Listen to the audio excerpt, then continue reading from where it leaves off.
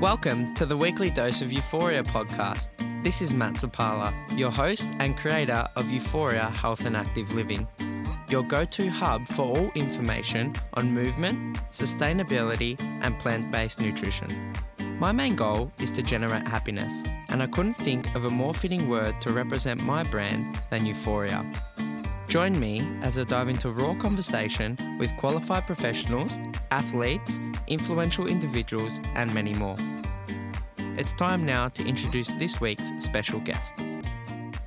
Hello to all of you amazing people out there. I hope you're having a wonderful day and finding that euphoric moment in each and every day.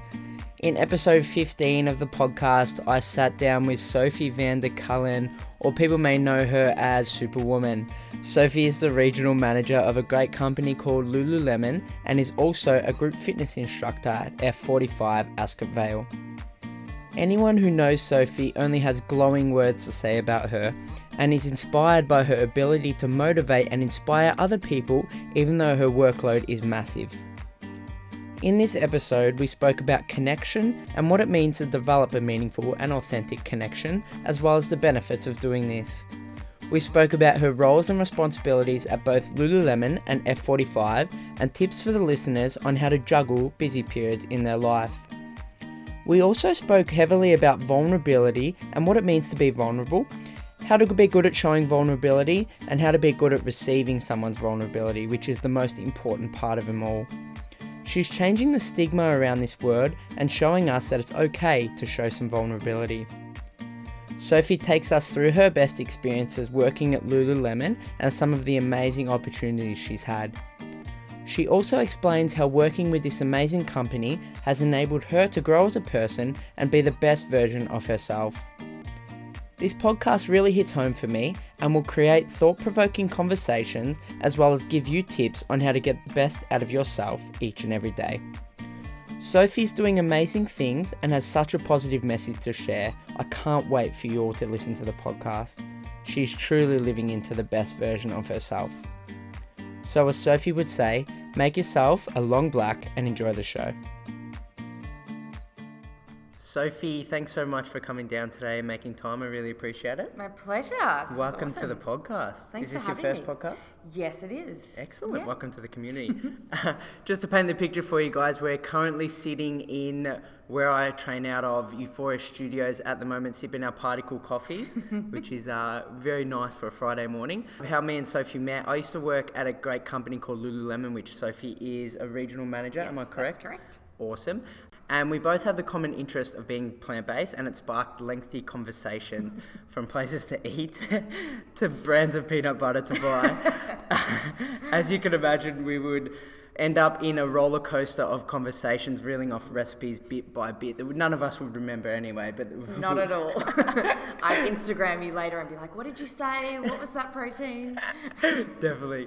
Oh, I love it. Sophie, anyone who knows you refers to you as a superwoman, juggling so many different roles and responsibilities and still being so positive around people, and having the responsibility of empowering other people to be just like you is amazing. We'll dive into that later on in the show, but first, Sophie, tell us what life was like for you growing up. Oh, gosh.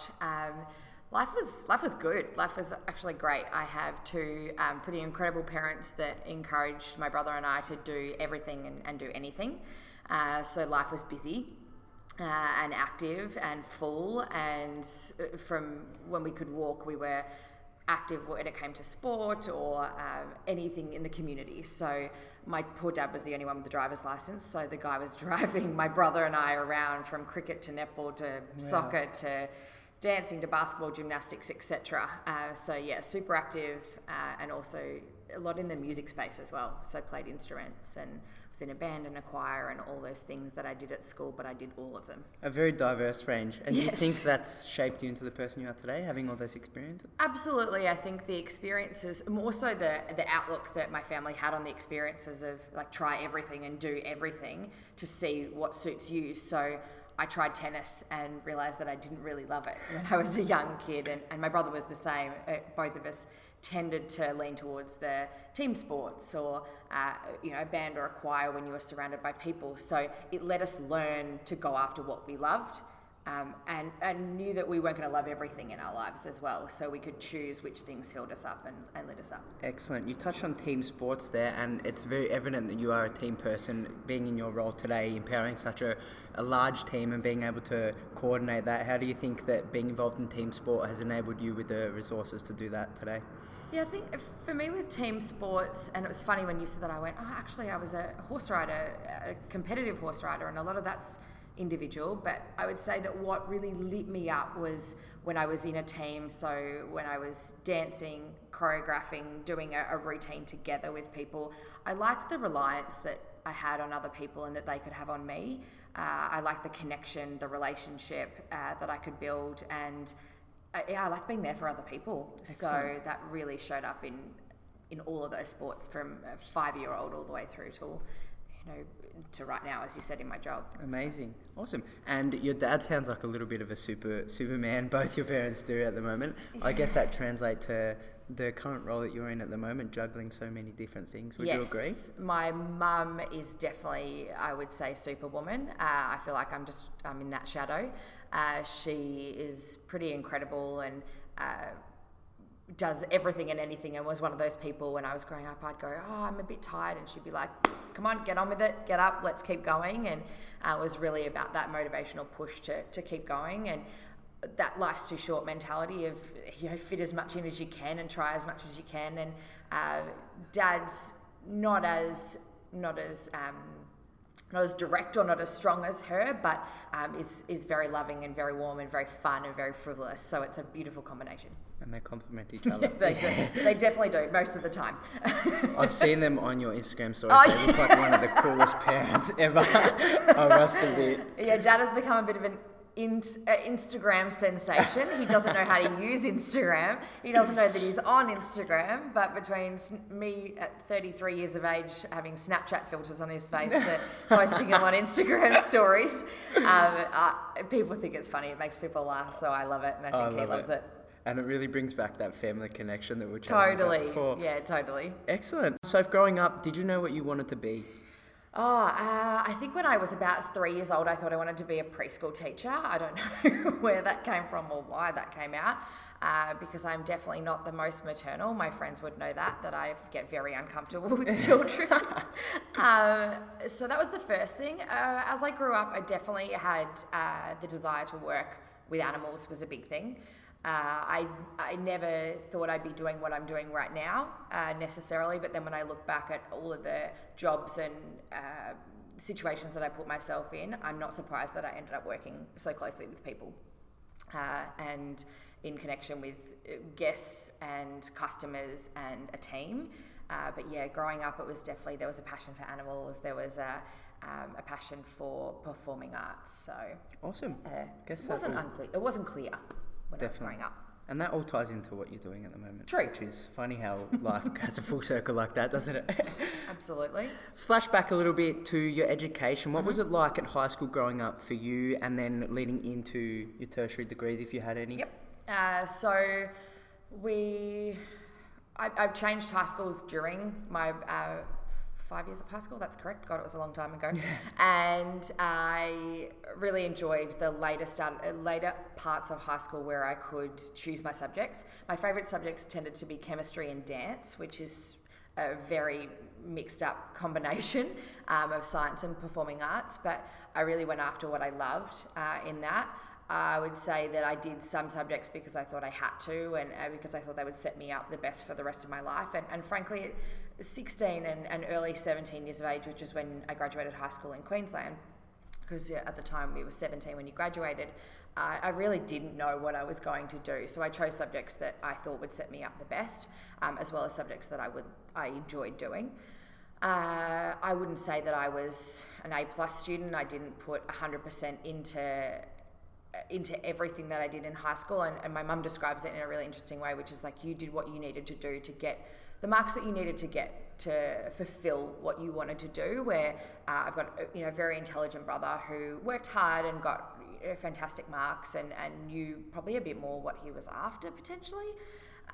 So for me, it was just like get it done, and I chose to go into a tertiary qualification of a Bachelor of Arts majoring in journalism. Awesome. Which I only lasted 6 months in. I followed that career because, as I said, at 17, I think we know what we're going to do for the rest of our lives. It's when I look at 17-year-olds now, I'm like, how was I going to decide at that age what I was going to do? And I've definitely felt a little bit of pressure there, that societal pressure, not localized from my family or anything, but just that societal pressure to know. And so I went into a qualification that was similar to where my dad's qualification and work was. But I actually got gallstones 6 months into my degree. I was 17 and I got gallstones, which took forever to diagnose because what 17-year-old has gallstones? Yeah. At the time it was classed as an old people's disease.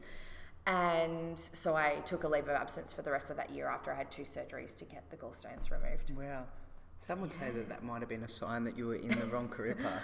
I would actually, at the time, I didn't think like that. And I definitely think much later on down the track that that's potentially a sign, because it enabled me to reconsider what I was doing.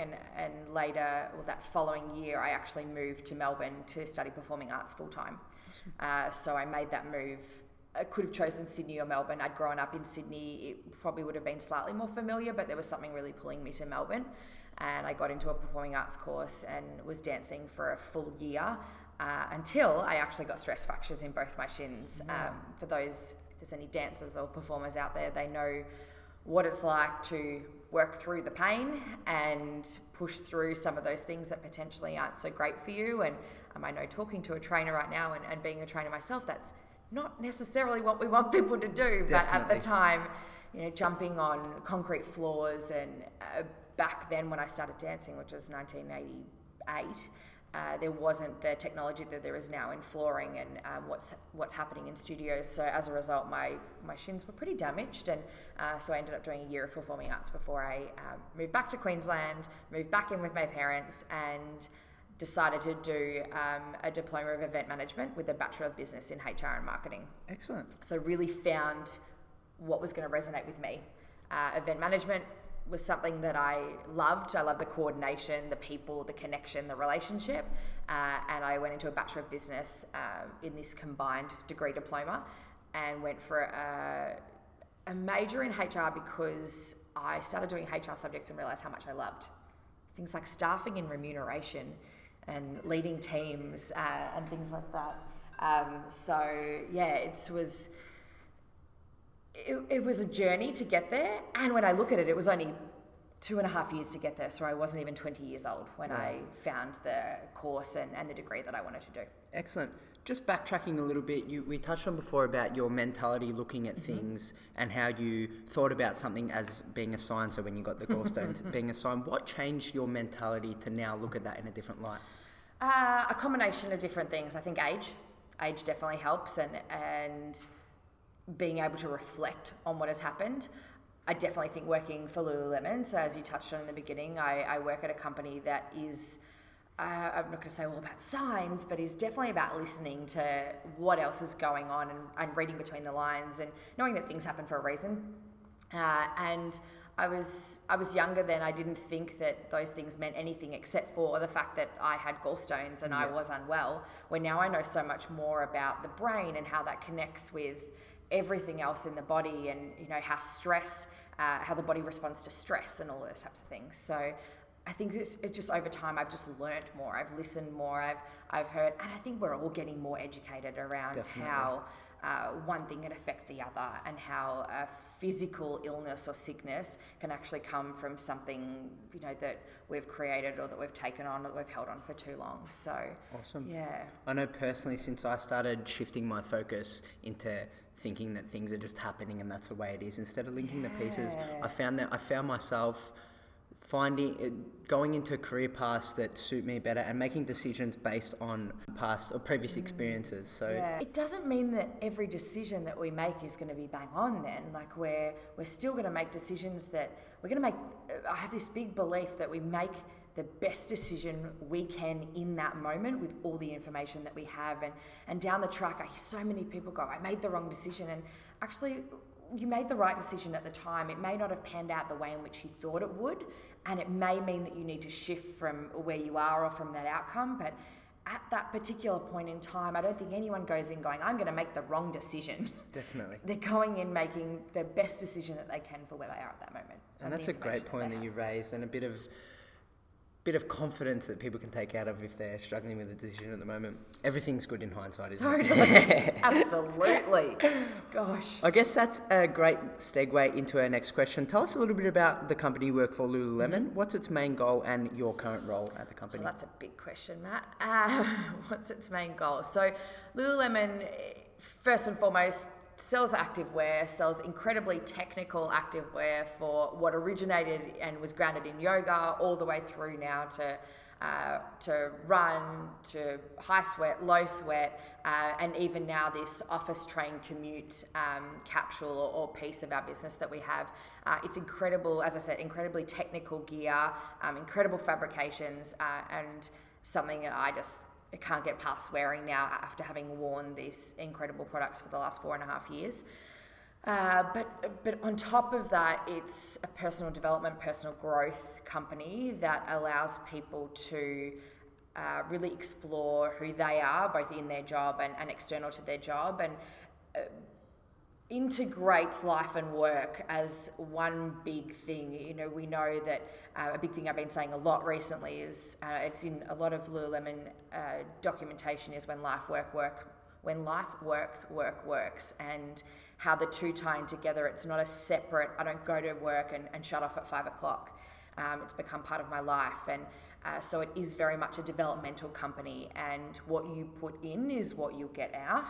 I work, and all of our team members work very hard, and as a result we can reap incredible rewards and benefits, and I know I work for a business where people want to see me be my best. Definitely. And with my short stint at Lulu, I feel like I was pushed to grow so much and find out things that I definitely didn't even want to recognise about myself in that point in time. But Yes. it's great, and it pushes you to be the best version of yourself, like you said. Absolutely. I wouldn't say that I've necessarily always been happy with the things I've discovered about myself whilst I've been at Lululemon, but it's enabled me to grow more than I ever thought I possibly could.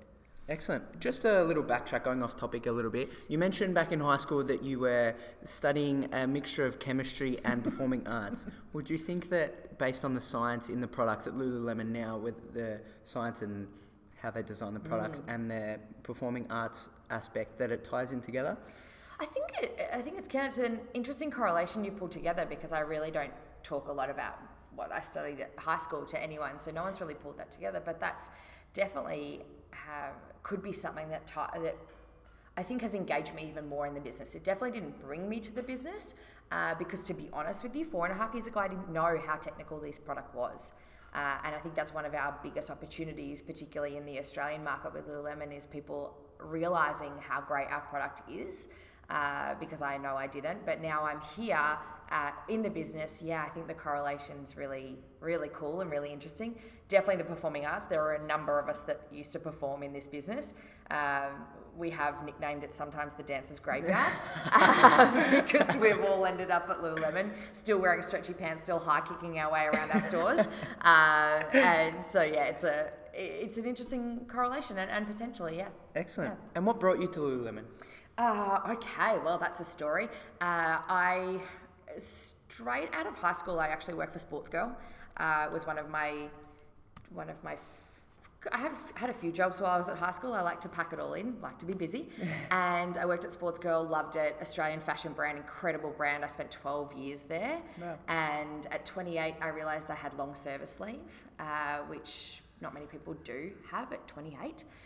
And then actually my mum got unwell at the time, and so it was a combination of that life's too short mentality that I mentioned before of she was unwell, and what does that mean, and am I really doing everything I want to do in my life? And I'm 28 and I've been with the one company for a long time and I wasn't unhappy. And often people say the best time to leave a job is when you're happy and you're not leaving on a bad note or on a bitter note, and I was never unhappy in that business. And so it just came to a point where I had to make a big decision to take a leap into something new. So I started looking around for other roles. I'd enrolled in my Cert 4 in personal training, so I was looking for jobs that aligned with that.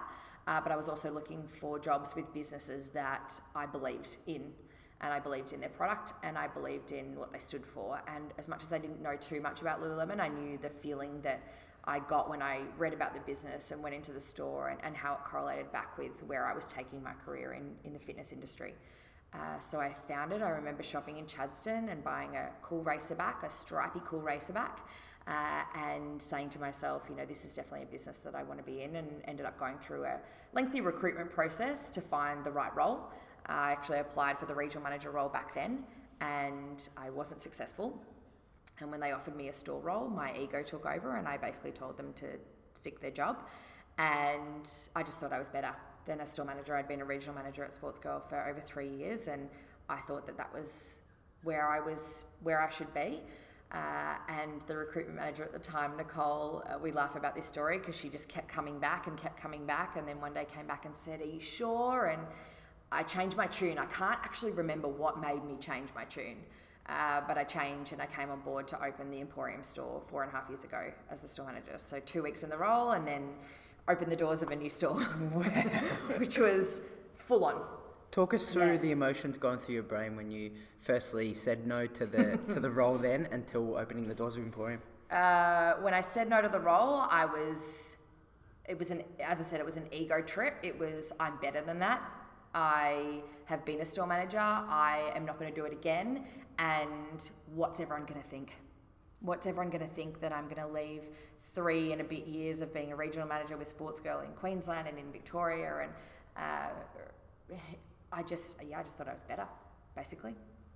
And then when Nicole got me across the line, as I said, I'm not sure how. I remember going to a panel interview with about 5 people in the office. And by that stage, I was like, I have had enough. Like, either you guys think that I'm right for this role and I think I'm right for this role, or what am I doing here? Because I've met with you guys so many times, and it just proved to be right, because then I wasn't nervous. I was really confident in my own ability, and really confident what I could put on the table for this business, and then they could be confident in me, and they were getting honest me. And so then they offered me the role, and I came on board, and opening the doors was great. That feeling, if anyone's ever opened their own store or a business in general, and that first day of opening the doors and that beautiful shiny new store and that beautiful product, and being the flagship store in Melbourne City and the flagship store basically for Australia and New Zealand, it was a phenomenal feeling. And what followed that was a year of really hard work, and probably my toughest year in my professional career. I didn't perform. I wasn't performing. I wasn't showing up for my team. I wasn't delivering on the expectations that the business wanted. When I said before, when life works, work works, my personal life wasn't working. My relationship was breaking down. And so that whole year just turned into a bit of a turbulent mess. It was a big learning curve for me. And so that ego that I had in the beginning around me being too good really had the realisation that potentially I wasn't too good for a store manager role, and I had some big realisations and learnings to have in that time. Great, and it's awesome that you're realising that looking back now, isn't it? And I'm very open and honest, obviously, as you can hear, that to talk about it, because I believe in authenticity, and that's definitely, I've always been a pretty authentic person. If you ask anyone, you can read on my face what's going on. Definitely. Even that response from you proved it. It's a great thing, though. It's great. And I didn't realise the benefit of authenticity until being at Lululemon. We speak about vulnerability and authenticity so much, and I'm not saying that wasn't welcomed in any of my previous roles or relationships or anything like that, but it's definitely prominent at Lululemon, and we talk about the benefit and bringing your whole self to work. I'm currently reading that book, hence why the plug. I really appreciate, I really acknowledge, I know the benefit of authentic, vulnerable shares, and if I don't share that journey, people aren't going to learn from what I went through. And my team saw it. Ask anyone that worked in the Emporium team between that time frame, they saw it. They saw me going through it. And if you ask anyone from that following year after that, they saw me come out the other side and really make shifts in my own performance. And it shaped you into the amazing person you are today. Thank you. It definitely shaped my journey. And as I said, it's enabled me to use that when anyone else is going through something similar, I can really share my experience and not tell them how to do it, but share how I did it. Yeah. And I have to credit a lot of that to the team that I had around me. I had an incredible team of people working in that store who stood for me and didn't let me fall and they let me stumble, but didn't let me fall to the point of not being able to complete it. And they told me that they could see that I could do it, but they needed to see me do it. Excellent. Good on you, Sophie. Talk us through some of the opportunities that Lululemon has given you. Well, first of all, I've been to Vancouver 4 times. I'd never been to Vancouver before. That's a pretty cool city, isn't it? I definitely think they call it the Melbourne of Canada. So I've had incredible opportunities to travel. So 4 leadership conferences in Vancouver, and actually my first year of leadership conference, I was sent in that turbulent year. They even sent me to Seattle to do store manager training with one of the high volume stores in Seattle. So seeing another city I'd never seen before. Wow. So that was incredible opportunities of travel and connection and relationship that I've been able to build across the board. And the opportunity to go and travel the world now and walk into any Lululemon and know that I can connect with the team about, whether it is their store, but also about their local studios and what's going on in their town or their city. The opportunity I led vision and goal coaching for the Collective magazine. Like when Lisa had the Collective magazine open and running, she had a series of goal setting events in Melbourne and Sydney, I believe, and we had one down here beginning of last year, and I was given the opportunity to run the goals portion, which was a pretty big deal for me. I love the vision and goals portion of Lululemon. It's one of my favourite parts. Ask my team. It really fills me up, and to be able to take that to people that had bought tickets to this collective event. We're hearing from incredible people like Minaj, who's an incredible meditation leader or instructor, and to hear from Sarah Holloway and about her career, and then for me to lead the goals portion was just an incredible experience. Amazing. And to have my peers there as well. And then just the opportunity to attract, hire, develop, train, lead, promote incredible staff members, like the people that I've come across in this business at next level, and not just our store teams, not just our SSC, our store support centre team, but my ambassador bench, the ambassadors I have across the Victorian and Tasmanian region. They're incredible people. They're ex-Olympians, they're business owners, they're out there developing themselves, they're trying to develop the world, they're trying to elevate the people around them, and that it's incredibly inspiring to work alongside those people. So the opportunities I've had just to be in the midst of those people is next level. Amazing. And for anyone that doesn't know, the ambassador is creating the connection between Lululemon and the whole world, really, isn't it? The community, yeah.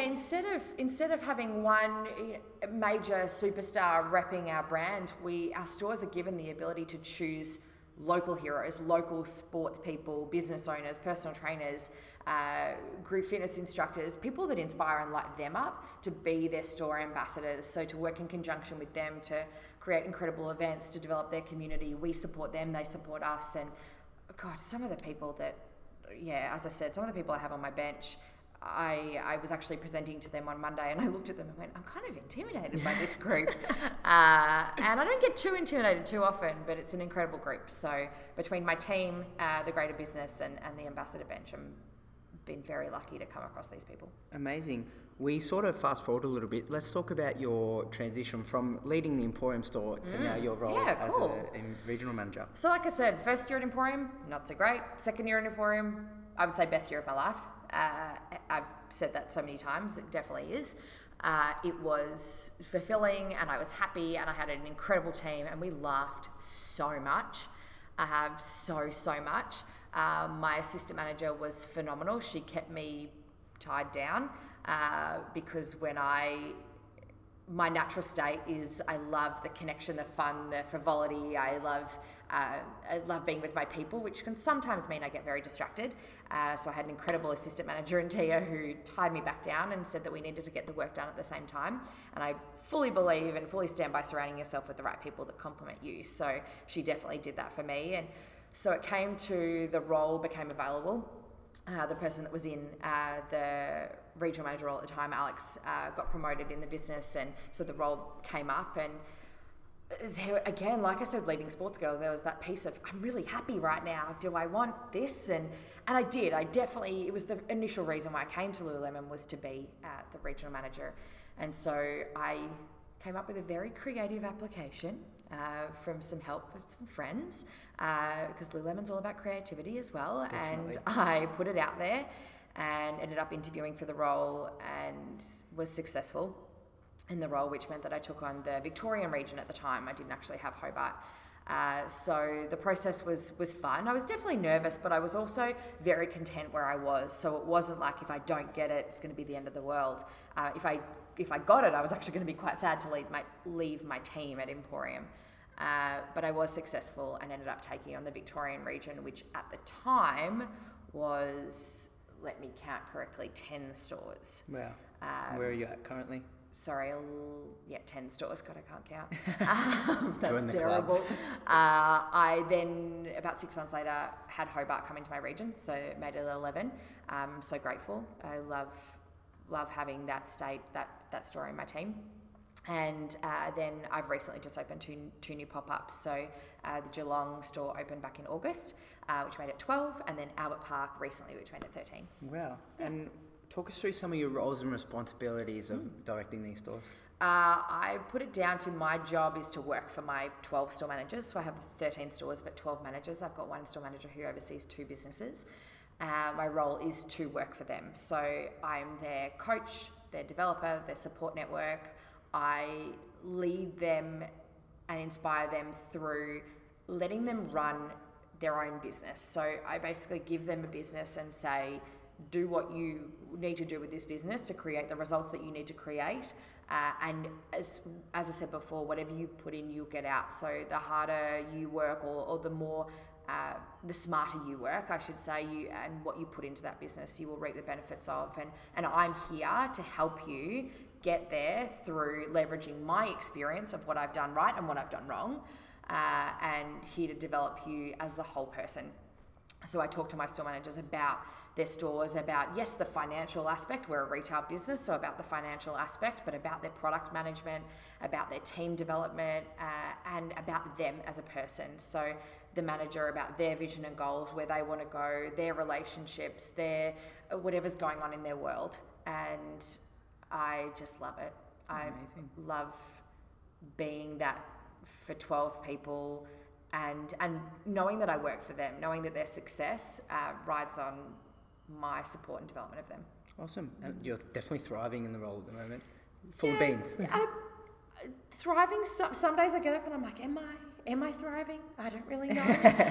But my managers, again, are my pulse check. Like I check in with them to see whether they're getting what they need. And that 360 feedback is something that, at first is quite intimidating, but to go to your team and ask them if they're getting from you what they need, and for them to give you an honest answer, and not just asking the ones that you think are going to give you the good answer, but asking the ones that are going to tell you that, hey, I need this, or I'm not getting this, or this is where I'm getting stuck.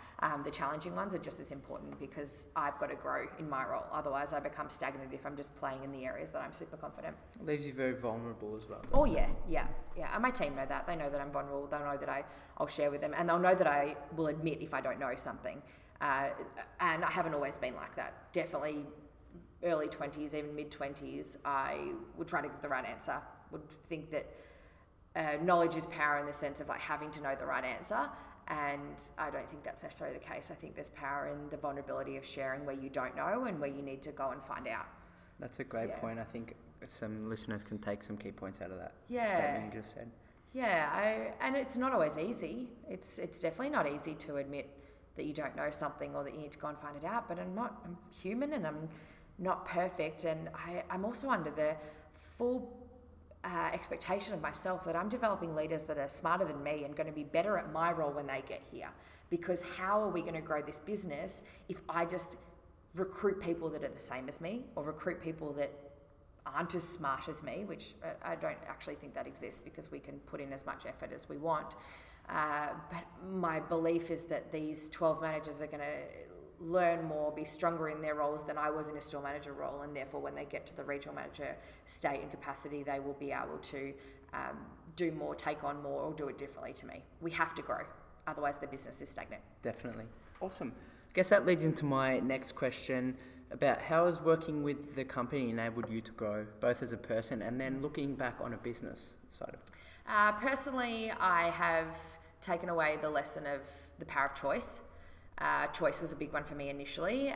It was a practice of ours as a business that you have the power of choice in any moment, and so much of my vocabulary was, I don't have a choice in that, I have to do that. So I really learned that I have a choice in every moment. I have a choice to work where I want to work, and I have a choice to do whatever I want to do with my time, and it's just made me look at the practice of choice very differently. It's made me look at my language and my vocabulary differently. It has enabled me to articulate my goals and where I want to be in life and the things that I want in life, and be really clear on that and not feel like that's selfish and not feel like that's something that other people don't care about. As a business, it's definitely, as I was speaking about before, it's definitely enabled me to bring in all my knowledge of retail and what I've developed over what is now 16 years in the retail game. It's enabled me to fine-tune that and hone in on that, but really tie it back to people and personal development, and just like grow my role even more. I'm able to like comp on myself every day and every year by adding more in. I've also been able to, particularly one big thing about coming to Lululemon was working for a global business. So I'm able to reach out to people on the other side of the world, and stepping out of sports girl, that was definitely one thing that I wanted, was to look at a business that spanned across the world and potentially could mean that I could go and work on the other side of the world one day. So it's enabled me to build relationships with different people and to just grow my understanding of what's possible out of my role. I think a lot of people have one idea of what a career in retail is, and I like busting the myth that retail is not just the job that you have when you walk out of high school and you're trying to decide what to do. Retail has been and still is a thriving career for me. Definitely. Awesome. We're going to backtrack a little bit to vulnerability. We dove right into that. Do you have any tips for some listeners that may be trying to grow themselves as persons but are struggling with the vulnerability side? What are some tips for people how to become vulnerable and how to be good at being vulnerable? It's quite it's large a question, topic, and I've been as I said, I've been in these conversations all the time, and the first thing that needs to come with vulnerability is trust. And I need to trust the people around me have my back, per se, and are supporting me to enable me to be vulnerable. Being vulnerable when you're uncomfortable and you don't trust the people that you're being vulnerable with is not a nice experience. And actually, I don't think truly is authentically vulnerable in that situation. So for me, it's ensuring that the people that you're being vulnerable with or starting to be vulnerable with are people that want to see you succeed, want to see you happy, and you know that there's that mutual trust and there's that rapport built between the two of you. And that rapport is built through connection. It's built through relationship. So being vulnerable with like friends or family or a partner or a work colleague that is someone that you already are in a close relationship with. And in saying that, it isn't easy. You don't just go, okay, this person I trust and I can totally be vulnerable with them. But I think another word for vulnerability for me is honesty. And when I came into Lululemon, vulnerability was a more foreign word than honesty was. So it was just, how do I bring honesty to all of my relationships? How do I share when I'm uncomfortable? Even down to when I'm in a conversation, now I'll often share if I've got chills or a body sensation or that knot in your stomach or that knot in your throat. And for me, that vulnerability started to come in the form of sharing things like that. You can, as I said, you can see everything on me. So you can see my fist clench or my teeth clench or my eyes well up when something's affecting me. And I'm really, I really take pride now in sharing what's going on for me so people know. And that's where my vulnerability comes from, in being able to share, like, this is making me really emotional, or this makes me feel a bit uneasy in the stomach, or I've got butterflies. So I would start with the practice of honesty, and starting with people that you trust and you know care about you and want to see you at your best. Amazing. They're fantastic tips that all the listeners can take great points out of. Thanks for sharing that with us, Sophie. Let's talk about your best experience while being at Lulu. I know, looking at your Instagram page, it's all cold brew coffees in New York City at the moment. Other than the coffees, what's the best experience for you at Lulu if you could narrow it down to one? Best experience. I can't narrow it down to one. I don't think that would be fair on anyone. I would say that leading the Emporium team / leading my store manager bench right now is the best experience I could ever have. Wow. I can look back on a night that we celebrated the Emporium store at one of the team members' apartments, and we got like 100 grilled burgers and drank wine and ate burgers and had a fire and toasted marshmallows, and just that connection between the team, like a team that wanted to spend time around each other.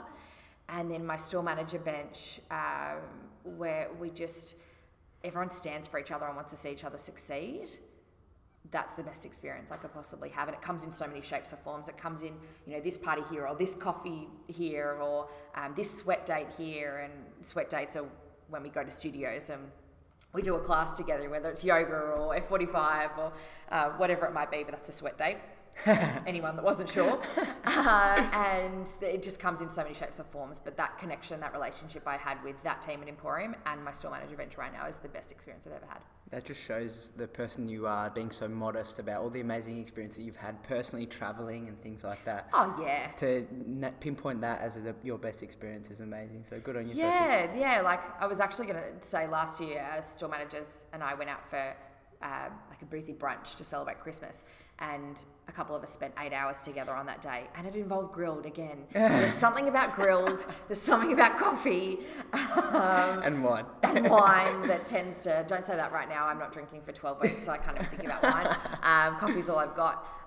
So yeah, there's something about grilled, but it's just that connection. And a lot of that travel to Vancouver has been with my store managers, or with the store manager bench when I was one of their peers. So yeah, it always involves those people. Awesome. Now, Sophie, tell us about your role at F45 and why group training for you? Okay, so I, as I said, did my Cert 4 in fitness when I started at Lululemon, so I was doing that part-time in my first 6 months. Crazy. And I actually did my placement at Good Life in Port Melbourne, and I was supporting with the challenge that they had going on at the time. I loved training the group. I found it really fulfilling. And so I taught bar for a while in a bar studio in Port Melbourne, and then I gave that up, and then I was like, I'm still itching to do group fitness. And so I approached one of our ambassadors at F45 at Port Melbourne, and to be honest with you, was petrified. I wasn't sure if I was going to be good enough. I wasn't sure if he was going to laugh in my face and say, you're not right to be a group fitness instructor, or I created all the stories in my head. And I sat down and said that I wanted to do it, and I think he was a bit shocked.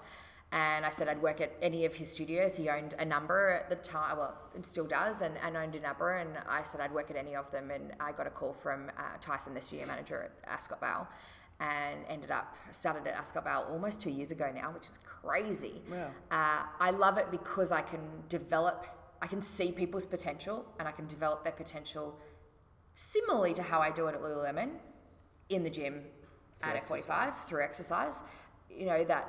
That client that comes in and has never done a push-up, and to see them do their first push-up or their first box jump, or like, that is cool. And it's the same of when I see a manager hire great people and have that first win with their first hire, or training and developing, or goal setting for their team. It's the same thing. And the way I describe it is at group fitness, I just yell at them. Where I don't yell at anyone at Lululemon. But at F45, I definitely do ask my clients. So I find it's a very similar mentality. It fills me up the same way that Lululemon does, because I get to see people developing into their full potential. And that's why I'm in the role that I am as well. Yeah. Awesome. It's so cool. It is fulfilling knowing that you played a part in people's progression. Totally. And in so many aspects of their life. And to be able to talk, I love, you actually just had one of my past coaches on one of your podcasts, and Christy, and to be able to be that person for someone like she was for me, where you have someone who can develop you physically in the fitness space and teach you how to do that box jump, but also then check on your headspace and find out what's going on there, and manage the whole person. And I definitely had that in Christy, and that's what I love about having a coach. And I love to be that for other people, and so I get to bring that into F45 and be like, what's going on for you today, and what's happened, and how do we make sure that doesn't come into your workout, or how do you make sure you separate that, or how do you make sure that you deal with it? So yeah, it's really cool. Excellent. Chrissy actually inspired me to reshape the way I train and take a more holistic approach. I was doing a holistic approach, but I was only focusing on the fitness and nutrition and not really taking into account the other factors. And they're the things that make you grow, aren't they? So. Absolutely. Like, she was a big advocate for me around my stress and my sleep. I can be a stress head because I have always told myself I'm a perfectionist, where I've just learned that perfectionism is a prettier word for procrastination. And so as a result, I cause myself unnecessary stress a lot of the time, and I don't sleep a lot. And hence the coffees. Hence the coffees. I don't know if I do much anyway. And she's really taught me about what it means to have all of those things in check. You can have your training and nutrition in check, but there were times when I was training myself into the ground and my results weren't great because I'm giving myself 5 hours of sleep a night and I'm stressing out to the max. So where's the balance come in? And she's a very big advocate for balance. So, definitely. Yeah. If you haven't listened to episode 10 of the podcast, go back and listen to that with Christy 10. Lee Brown. couldn't plug the episode. Sorry guys. Now I can. Thanks for that. So, talk us about how you juggle both jobs and give some time management skills for the listeners these days. So Lululemon is definitely my full-time job. I wouldn't take on F45 if I didn't think I could manage it around it. And I'm definitely casual at F45. I'm not full-time there. I work when my availability permits. So I definitely forward plan my role at Lululemon. So I sit down at the beginning of every year and plan out my year. I sit down every quarter and plan out my quarter, plan out my months. And I'm constantly in the work of, obviously with 13 businesses, identifying where I need to be at what time. So F45 is something closer to the time, more of the short term. I'm able to give my studio manager my availability and choose my shifts around that. It's very much about planning. It's very much about using my calendar, finding out what works for you. I don't use the iCal on my phone. I definitely use my work Outlook calendar to plan out my life and block out time. And I got, it was last year, Trevor, who works for the Lululemon business, really spoke to me about planning time to plan time. So giving myself those days to plan out my years, my months, my weeks, but also blocking in time to get stuff done. So putting in that hour of the day to organise my personal finances, or putting in that hour of the day to catch up on reading store manager evaluations, whatever it might be. But I use my calendar like nothing else. You can ask anyone that deals with me, they go, what are you doing tomorrow? Oh, I'll have to look at my calendar, because it's all there, it's all documented. And I wouldn't say it's restrictive. I don't feel like I'm tied down. I don't feel like I am being managed by my calendar. I've created it, and I've created what works for me. I wouldn't say I do the best job all the time, but like I said, at the time I've made the best decision for what I know. And then in hindsight, I go, okay, that maybe didn't work. Like finishing that event at 11 o'clock at night and then putting a 6 a.m. class in the morning, or teaching at 5 a.m. is probably not the smartest thing to do. But I tend to put my availability into the F45 team for a couple of blocks of shifts a week. I love teaching on the weekends. A lot of people are like, but you don't necessarily get a day off if you teach both weekends. But I actually love the freedom that I get to go and teach and then have the rest of my day. That doesn't worry me. I'm not, going out on a Saturday night till 3 a.m. anymore, and not that I've done that for a very long time. And then worried about, being at work on a Sunday morning. I actually like having that happening on the weekend. I do it because I love it. And yeah, I think if that helps anyone, find what works for you to manage your time. So like I said, my Outlook calendar is what works for me. And yeah, trying to stick to that, learning from what makes me feel good, taking those lessons back for the next time I'm planning into my calendar, and acknowledging where I've hit that burnout phase and gone, okay, this isn't working for me now, and how do I do this? And asking for support. I'm not a big one for asking for support. It's probably one of my biggest downfalls is I don't necessarily go out there and say, hey, this isn't working, or I need some help with this. I feel like I have to keep my integrity with people and to hold up my end of the bargain. But sometimes what I've learned through Lululemon is integrity is not about just pushing myself to a complete burnout.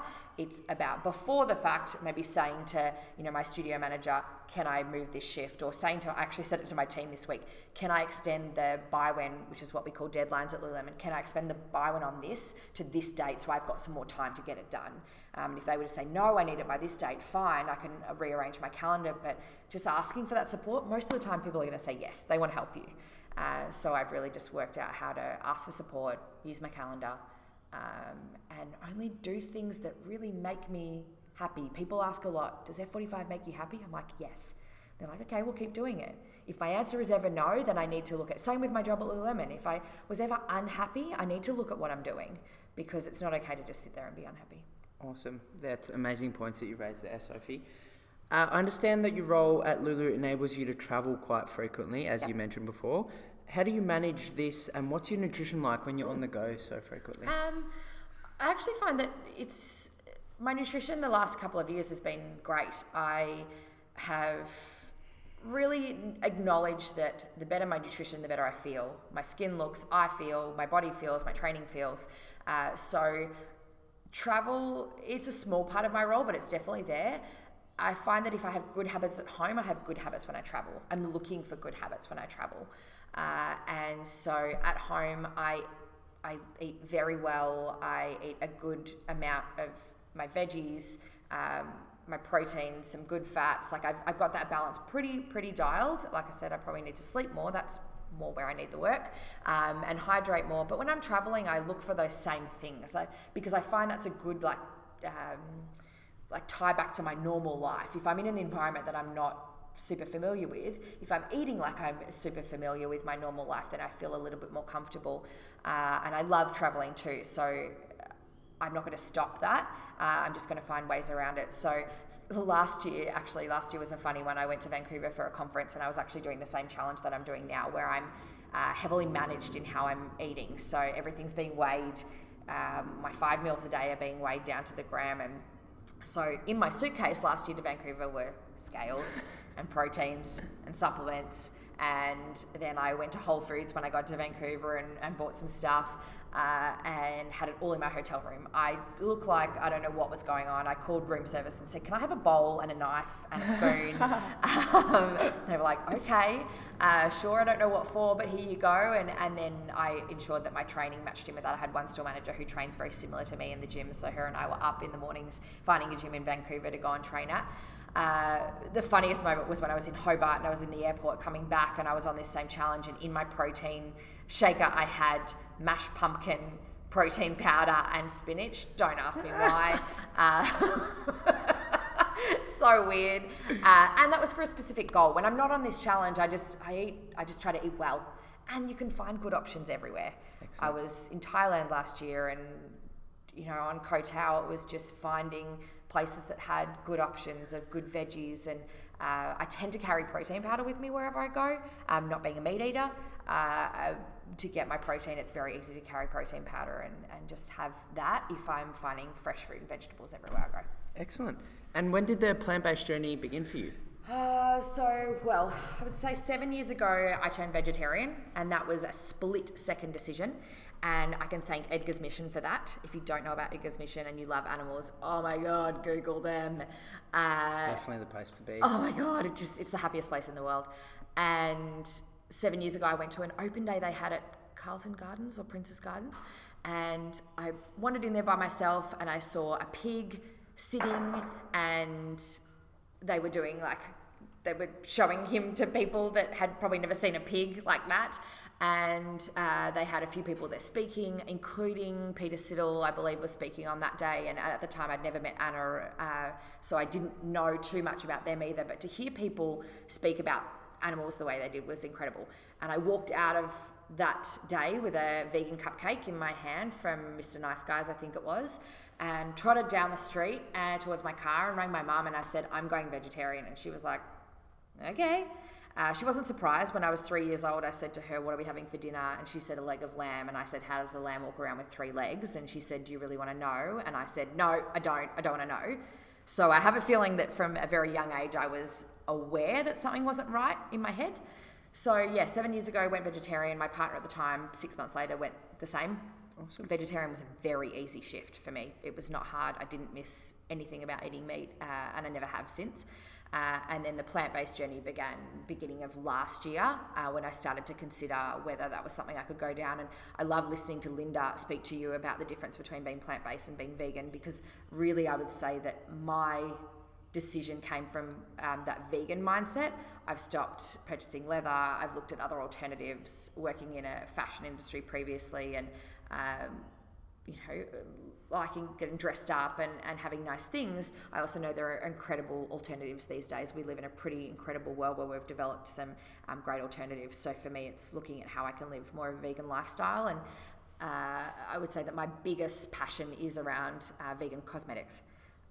And I don't believe that anything should have to suffer for the way in which I want to look.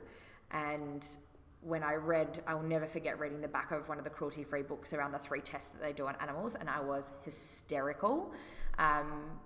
If you can handle it, read it. I can't handle any of the animal-based documentaries, so reading this was enough for me.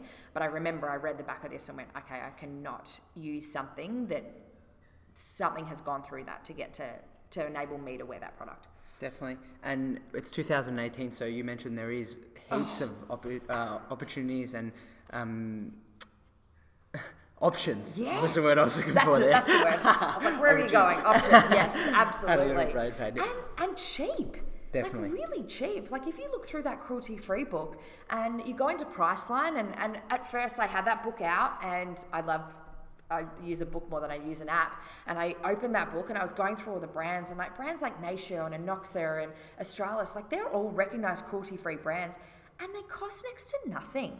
And do you know what? I'm happy with the way I look when I put them on my skin or on my body. And I was spending a lot of money on products that were doing harm to animals, and now I'm using products that are not, and saving myself the cash. But yes, it's 2018. We have, there are so many terrible things in this world, yes, and there are so many fantastic things in the progression that we've made around products that don't harm anything in the making. Definitely. And you touched on before about Peter Siddle being a plant-based athlete, and he's definitely thriving at the top. Yeah. So there's really no excuse for us that we can't thrive as an everyday person. No. How do you feel that being plant-based has enabled you to thrive in your role? I have definitely never eaten this many veggies in my entire life.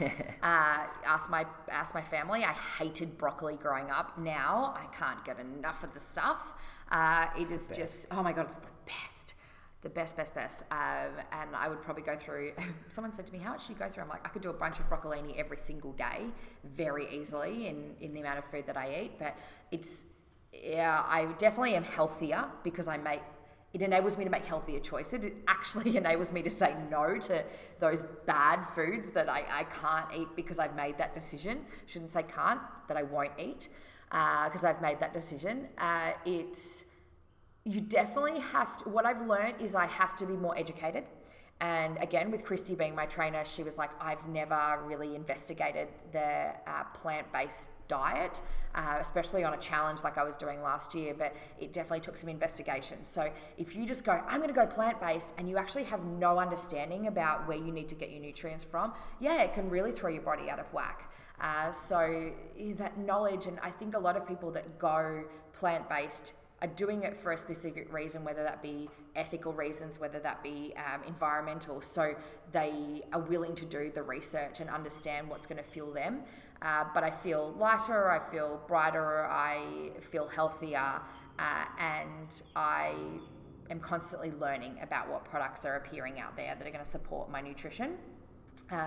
I tend to use really accredited professionals. I love the team. I'm going to drop Evelyn Fay in there, Evelyn Fay in South Melbourne and the city, because they're people that I can walk in and go, I really need this. So for example, not having a gallbladder, that ability to break down fats was a big concern last year during my challenge, because I was on a high fat, low carb diet at the time, and I walked in there and was like, okay, what do I need? Because this supplement has ox bile in it, and I don't want to have that because it's coming from animals. So is there something else that you can recommend? And usually those guys are pretty knowledgeable around what I can be having to support and sustain my performance. Excellent. So yeah. Amazing. Definitely thriving at the moment. And I guess you're making that connection between all things, whether it's connecting with yourself about what your body really needs or connecting with the animals. Yep. Which leads into my next question about working in both roles at Lulu and F45 requires you to make connections and real connections with lots of different people. What does it mean to create a meaningful connection to you? It means to honestly want to know that person and who they are and what they stand for, and that being reciprocated by them. So for me, connection is two-way, and I think I said earlier, it's about building that rapport between two people or multiple people, and for me, it's that care factor. It's bringing a listening ear to who that person is and really taking that in. And if I go into that conversation or go into that meeting wanting to connect with that person, I actually need to deliver on my promise of listening to them and hearing who they are and building a relationship. So awesome. It's the thing that fills me up. Like I've mentioned so many times, my biggest wins or my biggest areas of celebration in my past roles have all come from the people, and it comes from the connection, the relationship that I have. Fantastic. And I know myself the benefits that I've made from being able to connect truly, and the connections I've made are unbelievable. I wouldn't have met you without making a connection with you. And I feel like if people can really learn how to make meaningful connections, it's going to make them thrive as people. What are some of the benefits of connecting with different people that you've experienced? Oh gosh, it's taught me so much. Like, I have met people from different sides of the world, or realised that person is way closer to me than I actually thought they were. We say 6 degrees of separation, but now with social media it's about 2 degrees. So it's enabled me to, acknowledge that person actually knows that person who I knew 10 years ago, or has enabled me to meet people like you said, like you in the store, who, once you're a stranger, and now I know so much about you and what you're up to, and where you want to go from here. And it's expanded my horizon. I wouldn't necessarily be at Lululemon, or definitely not F45, if I hadn't made connections with those people. And for me, what comes into it is I like connecting with people to see how I can support them. There's definitely that. I think that's where the maternal instinct goes, is the desire to support people. And so I go into a connection to go, like, what do you need, and who can I be for you? And if that's just someone to listen and hear who you are, then great. And if that's because you're stuck in a certain area and you need support, well, what can I do to then support you in that? So it's what gets me up in the morning, and it's what sends me to bed at night going, like, I feel good about who I've met today and what I've learnt from them, and it keeps me growing and learning. Amazing. And do you have some tips for the listeners on how to step out of their comfort zones and make that first connection, and what does that look like for someone? The first thing I would say is just step out of your comfort zone, because there's no way to...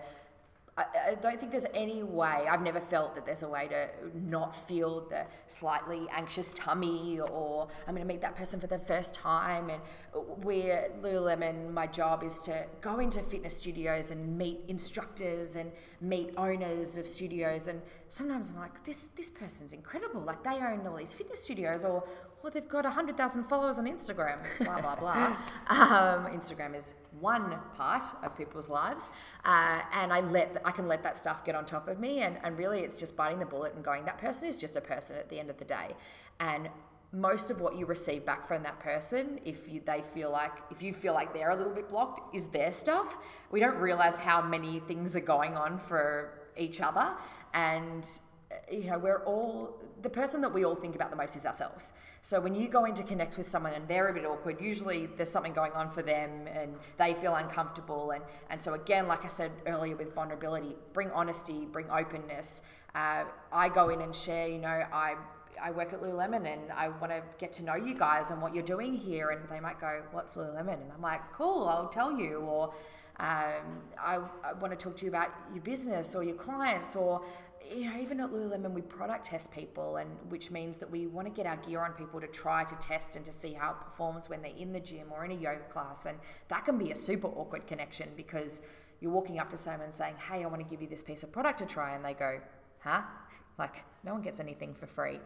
And in those situations, it's just explaining why and explaining who I am and why I want to do it. And I would just say, until you start doing it and you start connecting, even the most confident of people have that, oh, this is a bit awkward. I'm going to go and talk to that person for the first time and I've never done it. So it kind of comes down to dating as well, which is kind of another part of my life. But that slight uncomfortableness, but then it's kind of exciting at the same time. Definitely. Yeah. That actually reminds me of when I was first doing my training at Lululemon. We were on the floor for the first time. I was so nervous. My palms were sweating. Had all the butterflies in my stomach, and I circled these two poor girls for about 5 minutes. It was horrible. And they're looking back, they're like, what are you doing? And I was trying to build up the courage to go say, hi, this is my first day, blah, blah. But once I did it, it just flowed from there. And I feel like the hardest part is making yourself vulnerable, as you mentioned before, and really just accepting that those feelings are real and acknowledging them. Yeah, I'm not afraid to look a bit silly sometimes, and I call it out. Like, I'll say something and be like, oh, that sounded weird, and call it out. Like, I used to carry it, and I still do sometimes carry this big thing of people are going to judge me for that, but at the end of the day, I'm just being me and I'm just being real, and that's all I can do. And on the floor, I find it's an interesting one, especially when I'm training people at Lululemon, because I go, you might be uncomfortable. It's your first day, and you're learning about all of these incredible products, but that person might be walking into this store for the first time. That's super intimidating for them. When I was working on the floor, my favorite place to be was at the front, because I love to be the face to introduce someone. So, when someone falls over and it's, people laugh because they're uncomfortable and they don't know. I love being that person that goes, come on, get up. Like, I'll look after you. I'll scoop you up and I'll make you feel better. And I like to make people feel comfortable in the environment they're in. So sometimes that can make me act like a bit of an idiot because it enables people to feel more comfortable. But really just, bringing that openness and honesty and saying, like, this is who I am and this is what I can do. And if you want to take advantage of that, great. And if you don't, that's cool. Excellent. Yeah. That's a great point that you raised there, which sort of leads into my next question about conversation starters and people that are struggling to kick off the conversation and be vulnerable. What's a go-to that you use in your toolkit? Really depends on where I'm at. So if I'm in a studio and I want to meet an instructor or want to product test someone, it's usually like, I find if you do a fitness class, this is what I think is like secret sauce at Lululemon, do a fitness class, either after a really high intensity workout, easiest way is looking at someone and going, we didn't die. And then a yoga class, like looking at someone and really connecting around how amazing and grounded and powerful you can tend to feel after a yoga class, or I know I feel after a yoga class. So usually it's connecting over the experience we've just shared. And sometimes in a high intensity class, I'll say to someone, oh my God, thank God we got through that. And some people give me nothing, and I've got to realize that they might still be recovering from that class. So, I might try again. And with instructors, it's usually I go up and introduce myself and thank them. They've just given me a service, so I want to thank them for the class and the experience that I've just had.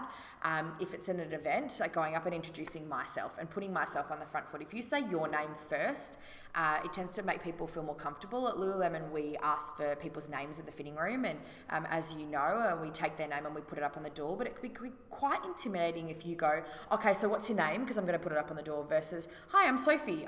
What was your name? And then you can get that person's name, have that reciprocated, sharing of names and communication, definitely opening up your body language to that person, but opening up that line of communication through using their name, and then people are much more forthcoming to share information with you. Fantastic. I love that point that you raised there. And sort of a tip that I developed working at Lululemon was asking open-ended questions. Totally. So open-ended questions are questions that you can't answer with yes or no, are they? Absolutely. So again, in any of those situations, like open-ended questions, the things like, how has your day been? What have you been doing this morning? What other classes do you like to do? Where else do you teach? How long have you had the studio? Like all of those things, if I'm talking to that fitness professional. If I'm in interviews, open-ended questions for anyone that's interviewed are crucial. You want people to talk about their experience rather than give you a yes or no stopped answer. And then again, when I'm just meeting people out there in the community, like asking them more about themselves. A conversation that I've been in a lot is we tend to go into events or formalised meetings and go, hi, you know, you're so-and-so, what do you do? And the first thing we want to know is about their profession, and I want to know who they are. Like, what do they do for fun? How do they, I know Sarah Holloway's been talking about this a lot. She's been an ambassador for us at Lululemon about, like, what do you do to play? What do you do to have fun? Because we did that a lot when we were children. We played, we had fun, and now it gets very much down to, like, who are you and what do you do for work? So I want to know about them, like their family or their friends, or what do they do on the weekend, or where do they like to have coffee? Like, as you said before, I'm a coffee nut, and I'm a brunch nut. So, like, what are your favourite cafes? Where should I go next? So all of those questions, like all of the things that I want to know, like, people are a fountain of knowledge. So just ask them those questions and get them to elaborate. I love it. Yeah. Fantastic. Sophie, coming to the end of the podcast now, what is the main message you're trying to spread through all your jobs and actions that you do in a day-to-day life? Main message. I fully believe that everyone has the potential to do anything they want to do in their life. If you want to be a rocket scientist, you can do it. You just have to study really, really, really hard and probably for a long time. And I believe that everyone has the potential, and my main message is that I want people to believe in their potential, and I want people to see that anything is possible for them, and I want people to be doing something that makes them happy, and surround themselves with people that are on that train with them and are sitting at their table and are there to support them and are backing them. And I know in my 33 years I've got people around me that support me and back me and call me out when I'm not being my best self and support me when I am. And I think that this world would be an incredible place if we all were living into what makes us happy, and believing that we have the opportunity and the ability to do anything. Amazing. And you're definitely living into your main message through your everyday life. So congratulations to you, Sophie. I thought I'd end this podcast with a few fun questions based on the lifestyle that you currently lead. Okay. So just picking one of the current options. Yep. First one, Melbourne or Sydney? Melbourne. Very quick on that answer. If you'd said Melbourne or New York, that would have been hard, but I'm going to go Melbourne. This one's pretty straightforward. Coffee or tea? Oh, actually, do you know what? It's not. I'm going to say coffee, but I am definitely a tea nut as well. Bit of both. Yeah, I like it. Yeah. Compressed or relaxed tights? Oh, compressed. Train times, best tight ever. I think I own all of them. Definitely going to your local lululemon and try that one, by the way. Got to get the plug in there. Jeans and runners or grey on grey? Oh, I'd have to say jeans on runners because I've been doing it a little bit. Yeah, I'm a bit of a Junners nut too. Yeah, actually. Definitely a Junners nut. All I wear is runners, so I don't really wear jeans, but yeah, I'm going to go that. Have feet for hands or hands for feet? Oh, I hate this one. Hands for feet. Like it. Yeah. Watermelon or cantaloupe? Watermelon. Nice. Live forever or die today? Live forever. Live forever. I'm not done. Lose your sense of taste or lose your sense of smell?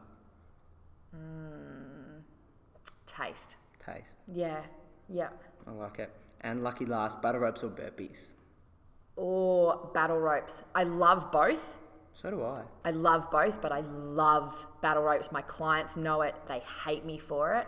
Battle ropes are just, I just think they're awesome. My coach currently said to me the other day, I've never seen anyone after battle ropes smile. And I was like, I just love them. They're so great. Love the thrill. Yeah. Sophie, thank you so much for your time today. You've shared some amazing experience with us that I know a lot of people can take out of this podcast. Where can we reach you or contact you? Okay, so I'm definitely on Instagram, and my handle is SOPHVDK. Very original. I'm also obviously at Lululemon, so around one of the many stores, and then I'm also at F45 in Ascot Vale a couple of days every week. So awesome. And I'll have those in the show notes for you guys if you want to get in touch with Sophie. I know she's always up for a chat. So. Absolutely. Can't you tell? And a coffee. Yes, absolutely. Thank you for having me and for my first podcast. Welcome to the community. Thanks again, Soph. Thanks. Wow, what an episode that was. Thanks, Sophie, for sharing your journey and really inspiring me to be the best version of myself. It inspired me to refer back to my main goal and ask myself some questions about what I'm doing today and how that's benefiting me in the long run. If you're loving the Weekly Dose of Euphoria podcast, don't forget to rate and review it on iTunes so the podcast can rank higher and more people can get their weekly dose of euphoria. Thanks guys for tuning in. I hope you have a wonderful day and a wonderful week, and I shall see you this time next week on the podcast.